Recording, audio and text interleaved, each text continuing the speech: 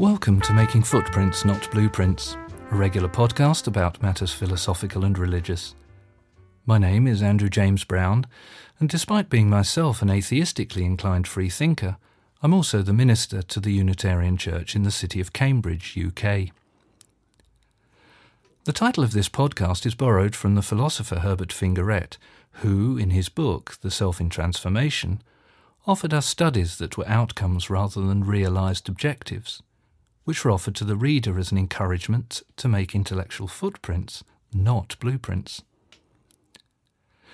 This podcast tries to proceed in a similar fashion and takes seriously an insight of the poet A.R. Ammons, who felt that true human freedom only comes when we have understood that full scope always eludes our grasp, that there is no finality of vision, that we have perceived nothing completely, and that, therefore, and thankfully, tomorrow a new walk is a new walk.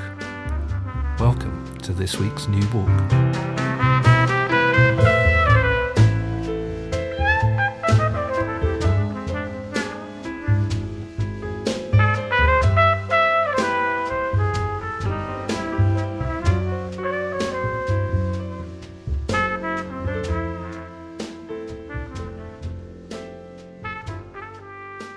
The Flight of the Phoenix, or What is to be Done. In the current crisis, or rather set of overlapping crises, caused or exacerbated by the pandemic, everything we are and do is affected. To be sure, there are individuals who, and institutions which, are suffering way more than others, and those discrepancies need to be acknowledged and acted upon.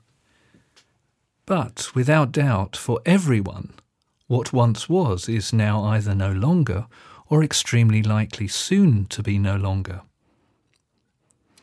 We can all see that businesses of all kinds, including theatres, music venues, shops, pubs, restaurants, factories, cinemas, holiday companies and airlines, are all being threatened. Also on this list we must include, of course, religious and philosophical communities, such as the very liberal one where I am minister.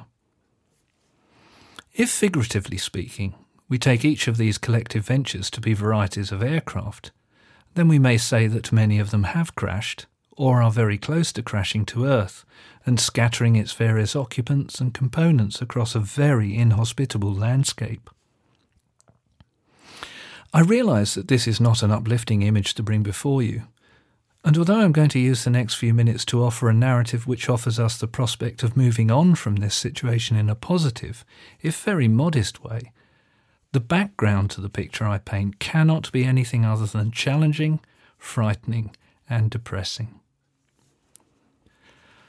But, as the British idealist philosopher F.H. Bradley once wrote, where everything is bad, it must be good to know the worst.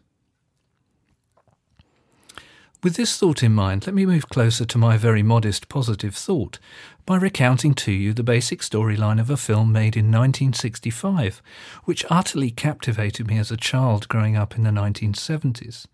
It was called The Flight of the Phoenix. Based on a novel written by Elliston Trevor, the film was directed by Robert Aldrich and starred James Stewart as Frank Towns, the captain of a twin-engined Fairchild C-82 cargo plane. Whilst Towns and a dozen or so other men involved in the oil industry are flying across the Sahara Desert en route to Benghazi in Libya, they encounter a sudden sandstorm, which shuts down both engines and forces them to crash land in the desert. Those who were not killed instantly necessarily quickly turned their attention to the question of how to stay alive until rescue comes. Although they have a large quantity of dates on board, they realise that, at best, their water will only last for a couple of weeks. When help doesn't immediately come, 3 of the crew attempt to walk to an oasis. Days later, one of them returns alone to the crash site, and very near to death. Not surprisingly, despair threatens to set in. However, one among them, an aeronautical engineer called Dorfman, played by Hardy Kruger, has the seemingly crazy idea that perhaps they can build another, smaller aircraft from out of the wreckage and fly themselves to safety in that. It may be a crazy idea, but it helps them all begin to focus their remaining energy and hopes on something both possible and positive. However, as they proceed with their plan, Townes and his navigator Moran, played by Richard Attenborough, discover that Dorfman designs model aeroplanes, and not, as they had initially assumed, full-sized aircraft.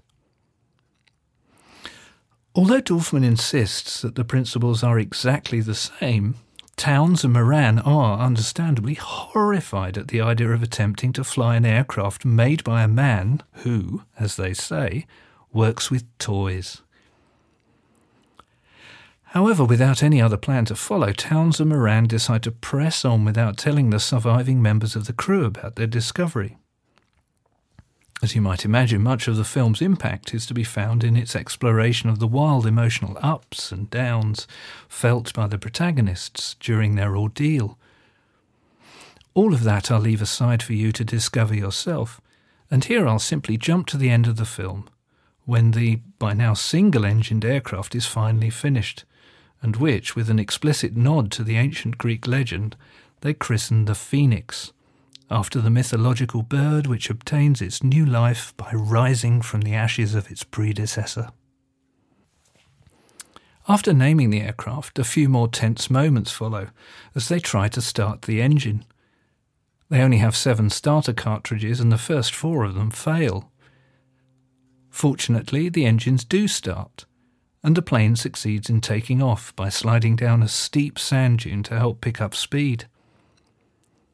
With the surviving crew tied to its wings, the Phoenix succeeds in flying to a nearby oasis, where they experience both the ecstasy that comes with having survived something catastrophic, and also, especially for Townes and Dorfman, the consummating joys of reconciliation.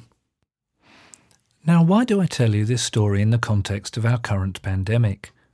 Well, because it seems to me to be a parable that tells us exactly the kind of activity we need to be engaging in connection with our various crashed or soon-to-crash aircraft, and whether those aircraft are businesses or religious and philosophical communities, such as the one where I'm minister.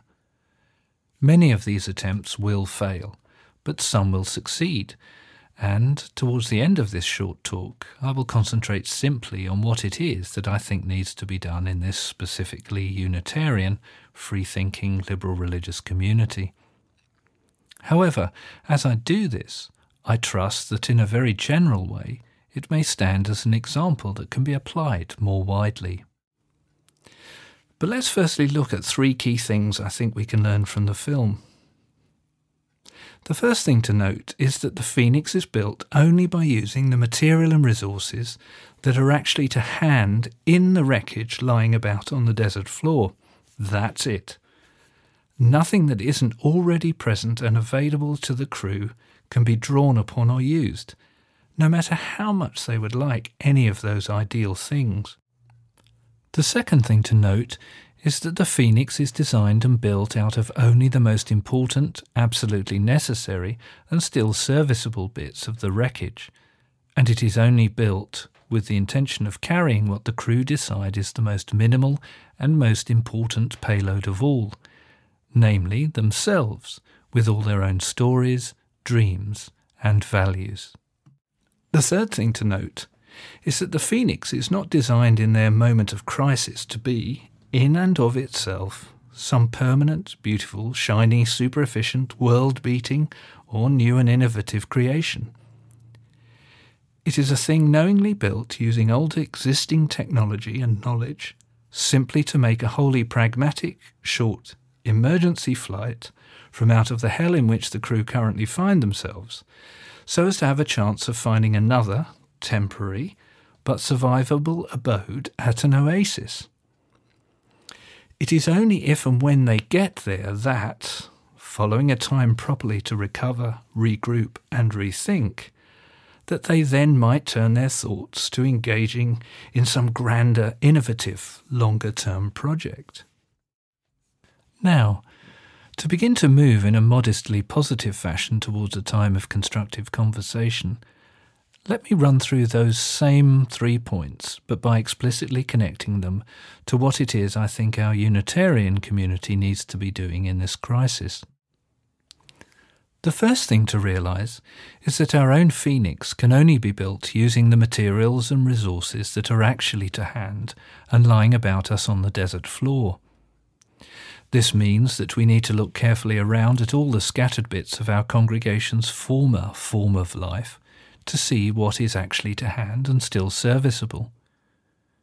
We need to be aware that the shattering of our old aircraft may have brought to light certain formerly hidden materials and resources that we'd either forgotten about or didn't even fully appreciate were part of our old construction. A vitally important point to remember here is that we cannot proceed by relying on materials and resources that appear on any kind of ideal wish list. Some lucky something or other may turn up whilst we're attempting to build our phoenix, but we cannot afford to make any plans that are completely dependent upon the turning up of that lucky something or other. The second thing to note is that our phoenix can only be designed and built out of the most important, absolutely necessary and still serviceable bits of our wreckage, and only so as to be able to carry on a short flight what we decide is the most minimal and most important payload of all, namely our own liberal, free-thinking religious traditions' best and still serviceable motive powers, dreams, and values. For our own tradition, they are those religious and philosophical practices which centre upon the two central figures I spoke about with you 2 weeks ago, namely the wholly human Jesus and the ancient Greek philosopher Socrates. To remind you, with regard to the human Jesus, it is to build with and carry out of the desert a way of being in the world which is concerned to dissolve all of religion's former supernatural, superstitious and apocalyptic ideas into a simple, if always challenging existential ethical demand for justice and love for all creation, right here and right now.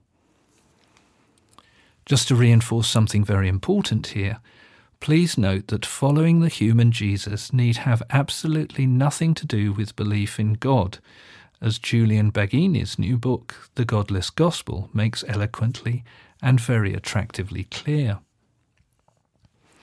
With regard to Socrates, it is to build with and carry out of the desert a way of being in the world that helps people freely exercise their faculty of critical reason in seeking out new clues and empirical evidence about how the world is, and how it isn't, and our current place in it. In short, the human Jesus and Socrates are our tradition's only available and still serviceable motive forces and pair of wings, and along with ourselves they are also our most valuable cargo. Other kinds of crashed aircraft, whether businesses or religious communities, will, of course, have other kinds of available motive forces, pair of wings and valuable cargo. But it is their task and not ours to build a phoenix out of those things. Our task is simply to build something serviceable out of the examples of the human Jesus and Socrates to help get ourselves out of the desert and to some kind of oasis for the work to come. The third thing to note is that in this immediate moment of crisis, our phoenix need not be in and of itself some kind of shiny, new, permanent, beautiful, super-efficient, world-beating, or new and innovative creation.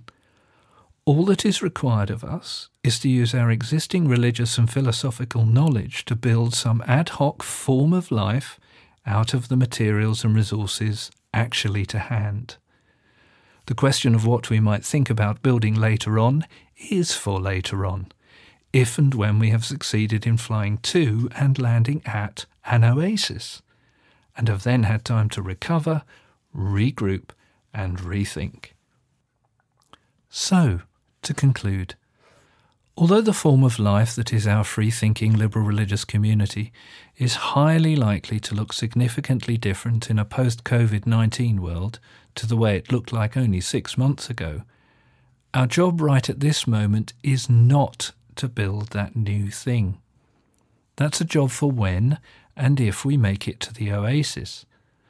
The job right now is simply to build our Phoenix, get it into the air with ourselves, the human Jesus and Socrates on board, and attempt to set a decent and ethical course that has some reasonable chance of bringing us to some kind of oasis. As to what may follow, only time and luck will tell. But right now, at least as far as I'm concerned, we know what it is we must do. Build and fly our Phoenix. And that brings us to the end of this edition of the Making Footprints, Not Blueprints podcast. So farewell for now, and remember, tomorrow a new walk is a new walk. See you on the path.